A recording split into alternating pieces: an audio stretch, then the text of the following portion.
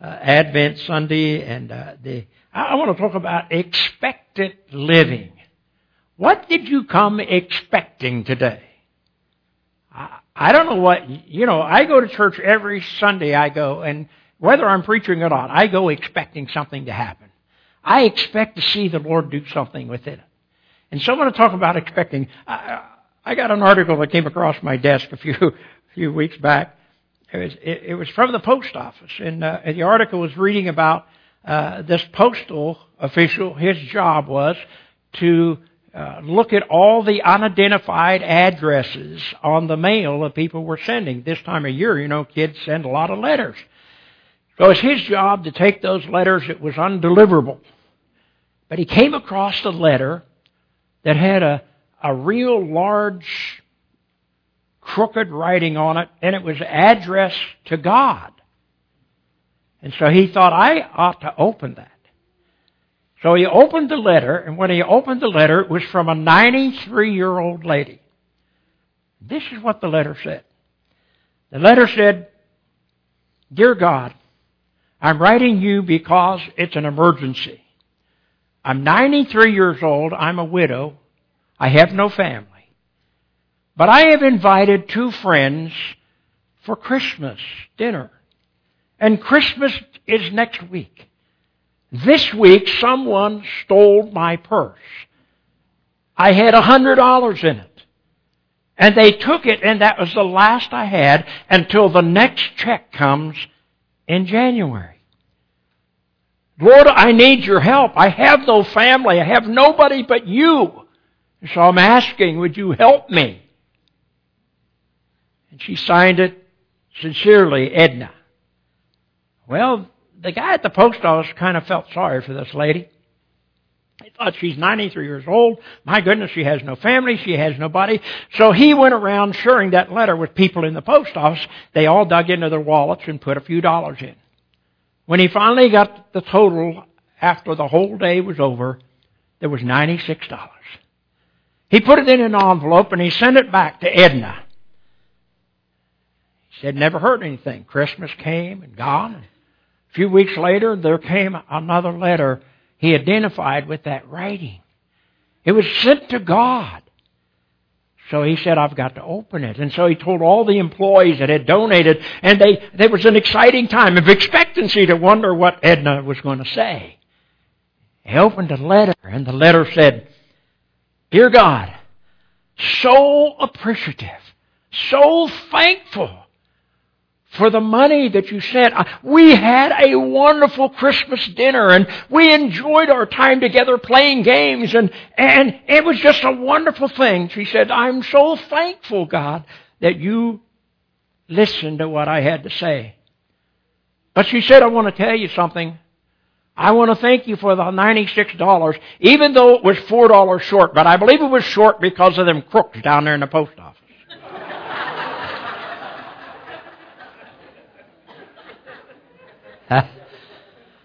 I thought of that. Sometimes isn't that what we do with God? Sometimes we think He shortchanges us. Sometimes we think we don't get everything we want. Well, this is a season of the year where a lot of things goes in the mail.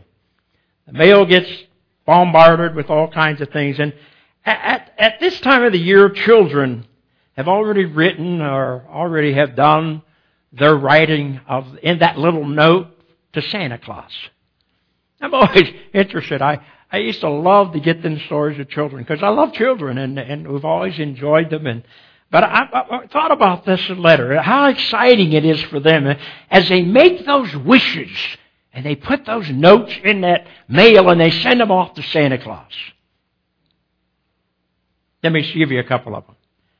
A little girl, "Dear Santa, please give me a doll this year.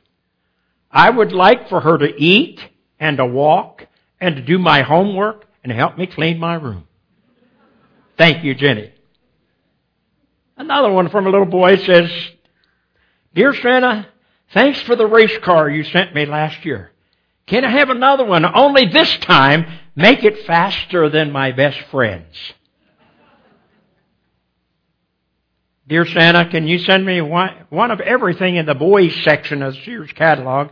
Nothing from the girls section. I can't wait for Christmas. Can't. Then there's one more and I'm going to quit. Dear Santa, could you come earlier this year? I've been really super good. But I don't know if I can last much longer. Please hurry. You know, that sounds familiar. Children at Christmas, it seems like it takes forever for them. They're waiting, they're anticipating, they're excited. It's so hard to try to be good until Christmas comes. You know, I think sometimes children, these passages today in the scripture lesson I'm going to share for you in a few moments. 2 Peter. You know, the church was in the same situation. 2 Peter 3:18 through 14. You see, children can relate to this Bible scripture. You see, the Christians in the early church, they were excited. They were waiting. They were waiting for the return of Jesus. They knew that when He left, that He was going to return. He said so. And so they waited with excitement. Every day, every time they came together, they would say, is this the day the Lord's going to show up? They were excited. They were ready. But the days passed. And then the days become weeks. And then the weeks become months. And months became years and years and years and years. And so through the time of anticipating the coming of the Lord, they kind of got like the children. They begin to say to one another, Lord, could you just come a little faster? You see, as they were waiting, the people around them began to mock their faith. The false teachers infiltrated the church and the minds began to get filled with doubts. And so they asked, where's this Jesus you are waiting for? Where is this one that's going to come? Do you think He forgot about you? Children sometimes feel that way. Do you think He forgot about you? Do they think that God created this great world and created man and just left us to ourselves? They begin to doubt. The church began to doubt. Some people said maybe God just set the world into motion and went out to lunch and never returned. And sadly today many Christians start to believe in that same term. Many people today that come into the Christmas season, how many of us come expecting, really expecting that this Jesus that we've been singing about, that came from heaven to earth, that said that when He left that He would return, how many of us come to church believing and expecting this might be the very day? You see, we don't know.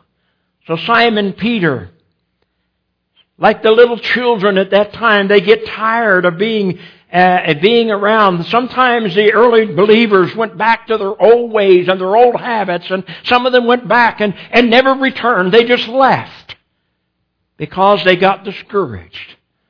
So Simon Peter saw this and as a follower of Jesus, writes this letter that I'm going to share with you from 2 Peter.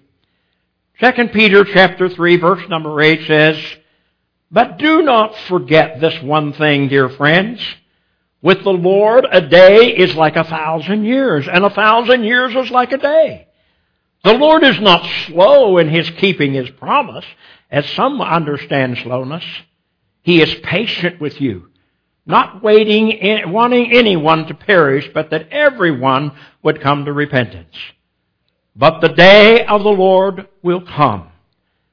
It'll be like a thief. The heavens will disappear with a roar, the elements and be destroyed with fire, and the earth and everything in it will be laid bare. Since everything will be destroyed in this way, what kind of people ought you to be? You ought to live holy and godly lives as you look forward to the day of God's speed coming. The day will bring about the destruction of the heavens by fire. The elements will melt with heat. But in keeping with His promise, we are looking forward to a new heaven and a new earth and the home of the righteous. So then, dear friends, since you are looking forward to this, make every effort. Make every effort to be found spotless and blameless and at peace with our Lord. My friend, that's what Christmas is all about. When we think about it, we wait for Christ's return. It becomes such an important element in the life of a Christian. The final chapter of God's love chapter of humanity has not been written, and Christ is coming again. And He's coming to us who are part of the church. I thought about the words that Philip Brooks, the great Christian writer who wrote one of the songs in our Christmas times, O Little Town of Bethlehem. But Brooks made another statement one time. He said, the coming of the Lord has been the inspiration of the Christian world. The power of any life lays in expectation. Expecting. We have a neighbor whose son and daughter-in-law expecting a new baby.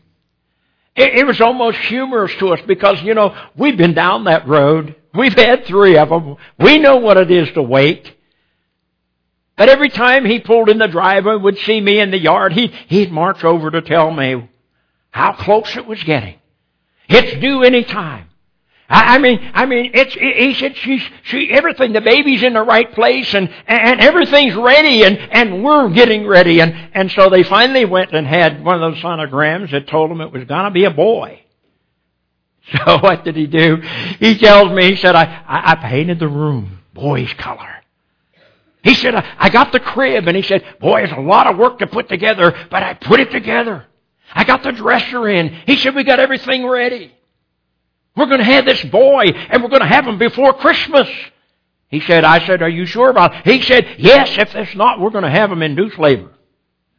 He said, I put the tree up. I got a big boy thing on the tree. He said, I went and bought me a train, and I put the train around it, because I know little boys are going to like trains. You see, the expectancy of that family with that first child. I'm not sure it's the second one's as like. The first one's always that way, but then you begin to remember the nights without sleep. You remember the changing of the diet. You remember the formula, but you know the expectancy of being there. Isn't it wonderful to expect things? It's great to expect things, to know that there are. You see, the power of any life is in expectancy. And so I ask in this Christmas year, what are you expecting? What are you expecting when we think about Christmas this year? Are you expecting crowds of people? Are you expecting jam-packed schedules that you wonder, how can I fit all of these parties into it? Are you expecting family tensions? You see, it should be a happy time, but there's many times that the holidays become very tense because you want everything to work in a pattern, in a form. And so some people just expect it. You know what happens? Because you expected it to happen. You see, there are some people today that have lives that are filled with stress. Are you expecting a big Christmas bonus? Are you expecting today a Martha Stewart party with all the decorations, everything to match? What are you expecting? You expect all of these things, but let me ask you, the whole situation of this time of the year surrounds one thing, the birth of the Son of God. How many of us are expecting to see Jesus? How many of us are expecting that this may be the year 2017 might be the year that Jesus promised in 1 Peter and 2 Peter about that He would come? Maybe today. Maybe tomorrow. Who knows? Are you expecting to see Jesus? I thought about this. Wouldn't it be wonderful if Jesus would come this Christmas? Think about it. Church on Sunday, the eve of it.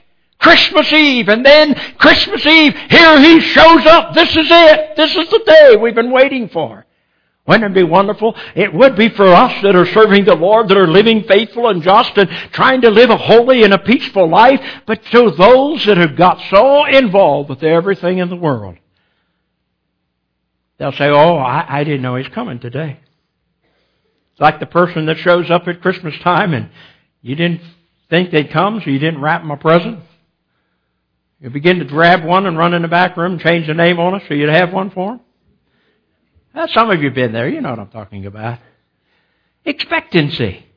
The power of expectancy starts with seeing life from God's eternal perspective. Expectancy, seeing it from God's perspective. If you are discouraged, my friend, if you are downhearted, if you are dispirited today, it's because you're looking at the world through the eyes of the flesh, not the eyes of the divineness of God. And you know there's a lot of people that are that way. Pastor tells about counseling a young woman who was deeply disillusioned with her life. She had tried all, and it was failing. It was miserable. And this woman had brought she had bought into the concepts of society today. That who she should be. She had done all the things that her friends were doing. She was miserable. And then she came to the pastor and stood before him, or sat before him in his office with her tears running down her face and her hands in her face saying, I've given up everything, my virginity, my life, my goal, my everything, and I am miserable. The reason for that is because she thought that the purpose of her life was to grab all she could with all the gusto. She bought into the lie that the good life is drugs and alcohol and sex that is promoted so much in the movies and the television and the advertisements of our day. And she thought that the purpose of her life was to grab everything she could get. But at 21 years of old, she was already tired and hurt and disillusioned. But I got news for you. She's not the only one that ever lived that way. She's not the only one that feels that way. There are people today, there are people all around you and me that are living in this day today, the world especially of young adults, who have given up on achieving fulfilling lives. They've given up on it. They're afraid of relationships. They've lived as depressed loners. They've done it all and have nothing to show for the experience except the case of disillusionment. Have you ever been there? Do you know somebody like that? Or maybe I should say, is that something like you?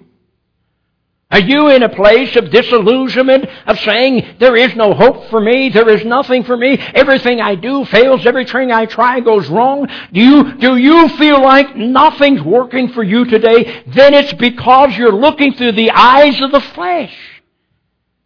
Because through the eyes of the Spirit, God has something great in store for you. God has something great. You see, those are the kind of people that Peter sent this letter to. They started out as Christian followers. But after a while, the ways of the world seemed so attractive to them. You know, the sad thing is, in the life of many people today that have been raised in church all their life, if you're not careful, the devil will show you a side that makes it look like it's okay to do this. It'll be okay one time. It'll be okay to do this or to do that. You know what? We get sidetracked.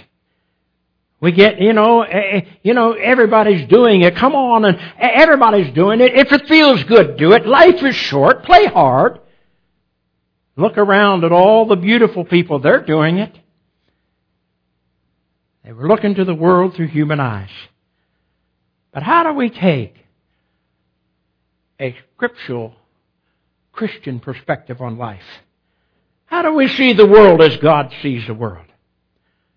The first thing we need to do in order to see the world as God sees it, first of all, we must acknowledge that everything in this world eventually will perish. Everything. That's what the Scripture says. This world and all that we see. Just watch the news. You want to get an idea, you want to get a sight in your mind of what it's going to be like, just look at the news. Look what those homes in California where people put their whole life and everything into it. I looked at Mercedes. I seen BMWs burnt to the ground. I seen houses that had been mansions that were all in ashes. And it reminded me of what the Bible says. The Bible says in this world, everything will be destroyed. Everything. Except the soul that lives inside of you. So that's the reason why that Peter has written this letter. Nothing in this world is permanent. Do you know that your favorite expensive car, that beautiful shiny truck that we drive, will rust out? It will. It'll rust out. I've got one I've been holding on to for 25 years. It was my son's. I'm going to tell you something. I look at it and every once in a while, it hasn't taken outside hardly. It's still got a little rust on it. You see, there's no guarantee that anything will last. That nice house that you have, it may be beauty, it may be the dream of your life. But I guarantee you that old house, one of these days, that nice house is going to decay. Things are going to begin to fall apart. The doors are going to begin to squeak. The windows are going to get frosted up. You see, because there's nothing that will last forever. I want to tell you something, that pair of $100 jeans you got, they're going to fray and fade.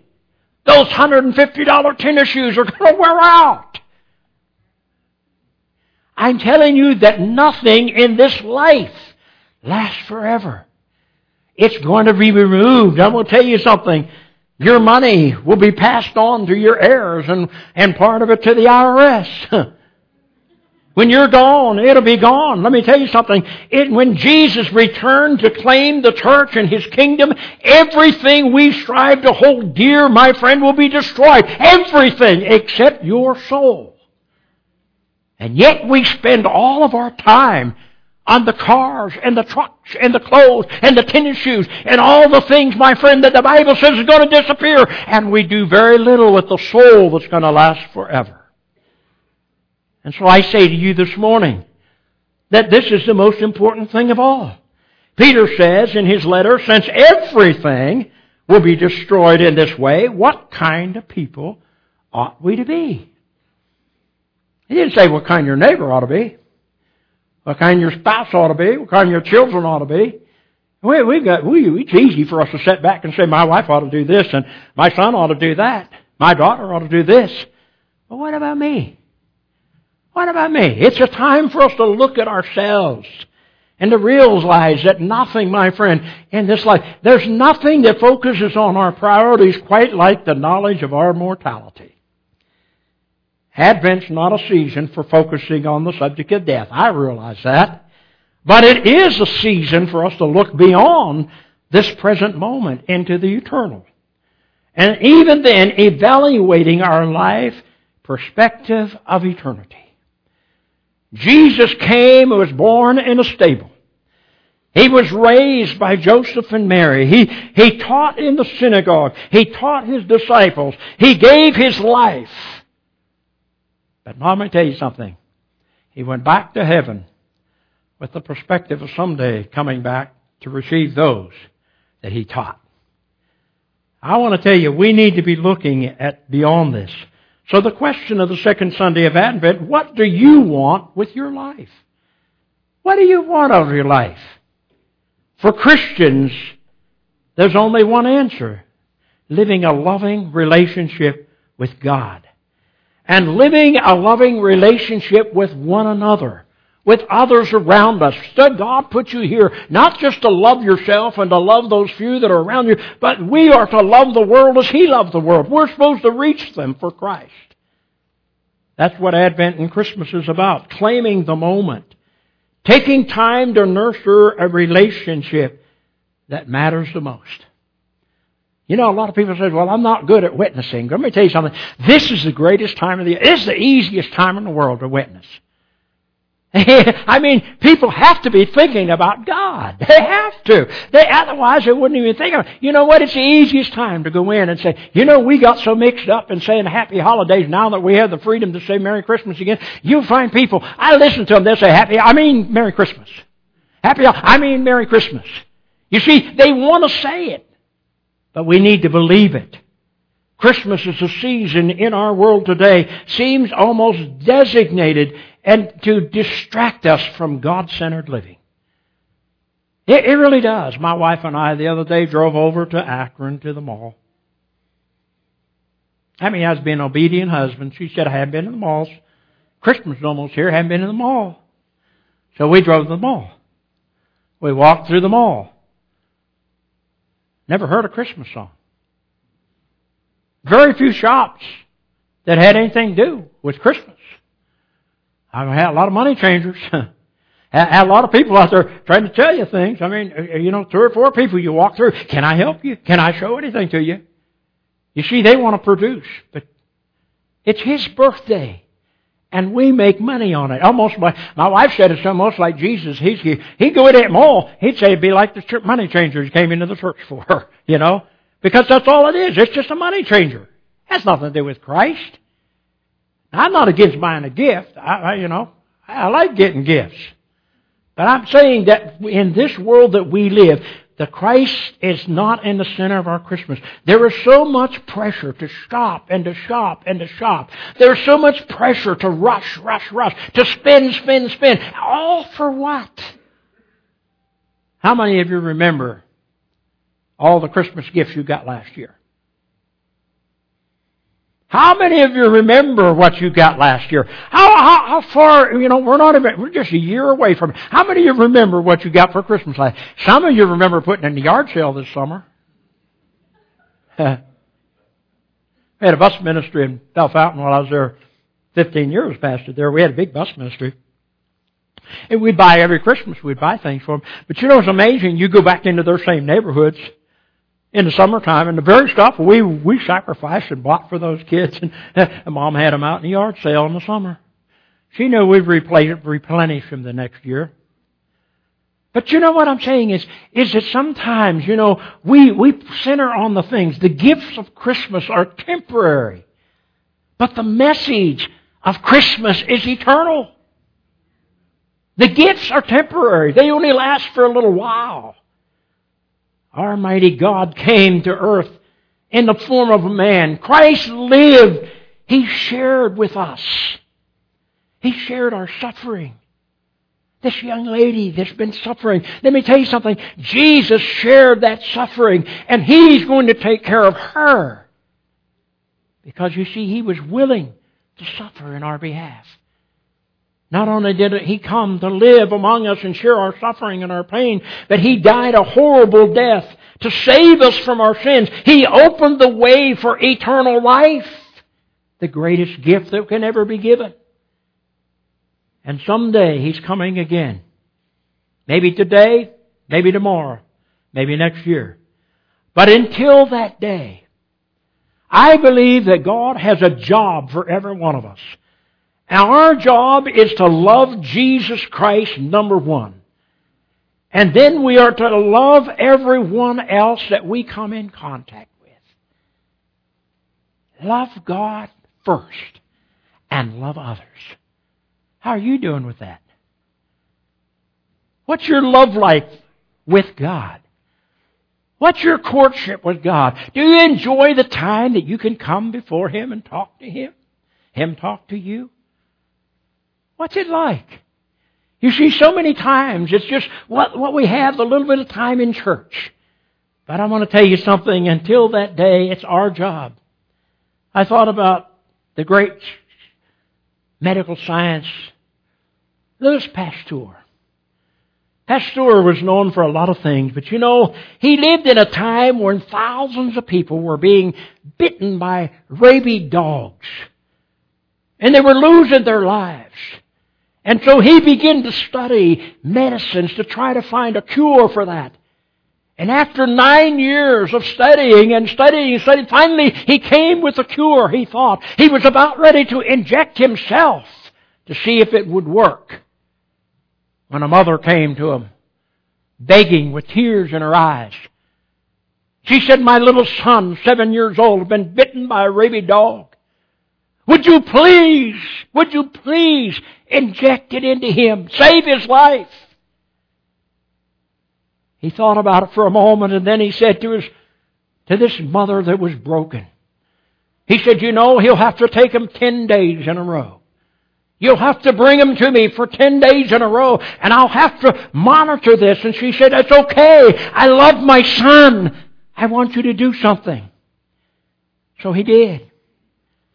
He gave him shots 10 days, day after day, and monitored how good the shots were doing concerning the rabies. And after a little while, the boy began to revive, began to respond to it, and the boy lived. Years later, many years later, when Pastor was on his deathbed and they were wanting to erect a headstone for him, of all the things that he could have put on that headstone, these were the words that Louis Pasteur has on his headstone. Joseph Metzer lived. Joseph Metzer lived. Now, you see, our greatest legacy will be in the lives that we touch, that we bring to God.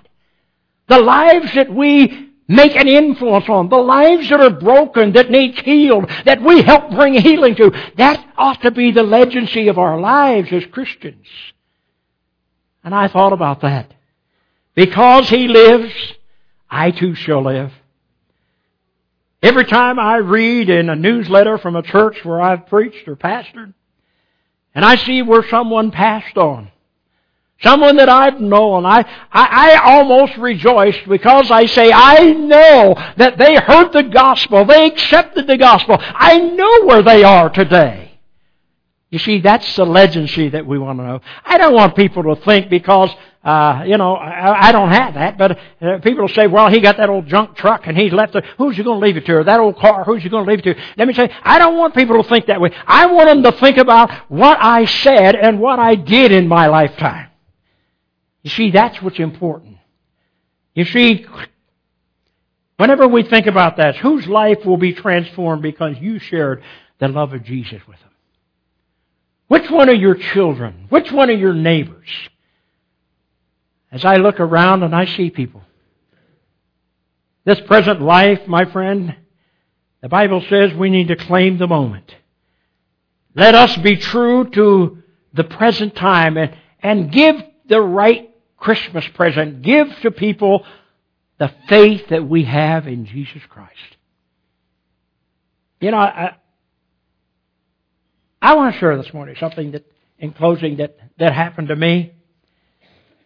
I've done a lot of preaching through the years. Held a revival meeting in Alliance, Ohio, a number of years ago. Preaching in that revival. And one night in that revival, a fellow came in. He had a label on from some trucking outfit. Sat through that service and gave the altar call. And this man, nobody in the church knew him.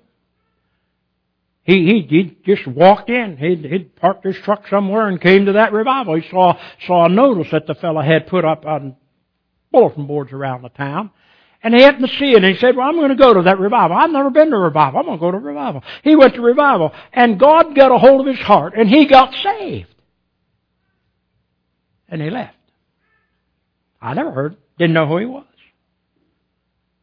But you know what? A few years ago, maybe 6, 7 years ago, I went to Berlin Center camp meeting, a men's retreat. Had a men's retreat over there, and I was doing an interim at one of the churches, and some of the folks had never been to a men's retreat. I talked them into going. I went to that board. I said, pay their way. They need to go to this. This will be an experience of a lifetime. We took 5 guys, and we went over to Berlin Center, and the preacher preaches, and the singing's great, and the food's wonderful. But then after the service, we're men, so, we got tough stomachs. After the service, we have bonfires. They set about 5 of them up and divide people up. You need hot dogs and popcorn. You're going to go to bed. I was standing there and we were talking around the fire and I was leading in one of the things and all of a sudden there's a guy stood up. He said, "You see that guy standing up there?" He's pointing at me. "He saved my life." I said, "Man, I don't even know this guy. How did I save his life?" He proceeded to tell me what I didn't know. He said, "I had a gun in my truck. I had lost my wife. My family had turned against me. I was out on that road thinking about what I could do to get it all over and get it behind me." And he said, somehow, for some reason, he said that truck began to spit and sputter and it wouldn't run. He said, "I had it towed into Alliance off of the 76 highway." I was sitting there for 2 days. I thought there's something to do. There's a revival. I've never been to one. I'll go to one. He came to the revival. He said, "I got saved." He said, "It saved my life." He said, "Because Christ came into my life, I got rid of the gun. I began to try to work on my family relationship." He said, "And I'm here today to tell you, because of Jesus coming into my life, my wife and my children are now saved. And this man saved my life." What a legend. See, brother, I'm going to tell you something. I walked high. Because I knew that I had said something through the Spirit of God that had saved a life. Let me tell you something. The legacy that we want. You know, it only happens if we expect it. I hear people say all the time, "Oh, I don't want to, now they go to church and not the same old thing all the time." What do you expect? I don't expect a whole lot. You know what? You usually get what you expect. That's why I'm not going to be negative. I'm going to expect for the best. I'm going to expect that God's going to do something wonderful. I'm going to expect God's going to send you a leader that's going to make this city realize that there is a church on this hillside that still stands for the gospel. You see, I'm expecting that. I don't know what you're expecting today. Now, I want to tell you something. If you're depressed, if you're discouraged, if you're having a problem at Christmas because of the family that's not coming together and all that, let me tell you something. Go into that family party expecting God to use you as you share the love of God, of what He's done in your heart. You see, people they don't want to know about what He can do. They want to know what He has done. What He has done. I go back to my hometown that I graduated from. In a community church, a fellow asked me, I was in school, came home, and he said, "Would you like to preach?" That's like saying, "Shake him to a hound dog." Yeah, I want to preach. So he said, "Come over and preach for me." I went over to preach for him. And you know what? He had people there he had never seen before. He said, "Them folks came because of you." I said, "They just want to see if it was really real or not." They knew me. And now here I am, a preacher. You see, we got to expect things from God. Let me ask you this morning, what are you expecting this Christmas? Expecting it to be a wonderful experience for your family and that God's very presence is there. Thanking Him for what He has done, of giving the greatest gift that's ever been given, the gift of salvation. You can have the gift of eternal life here and now. Not out somewhere yonder. Here and now. It can happen today. Right here. If you want it. You just have to come expecting it. Let's stand together. Father, this morning, we thank You for the time of the year when we can expect great things from You. Lord, we just ask today for every person sitting in this building, Lord, as we enter into this Christmas season, Lord, we pray that we would keep You in the center of it all. Lord, help us to realize that Christmas wouldn't even be here if it were not for Your Son, who was willing to give His life for us. Help us to be willing, Lord, to give ourselves that we might be able to share the love of God that's in our hearts to those that are not feeling the sense of being loved. Speak to hearts and lives today, Lord.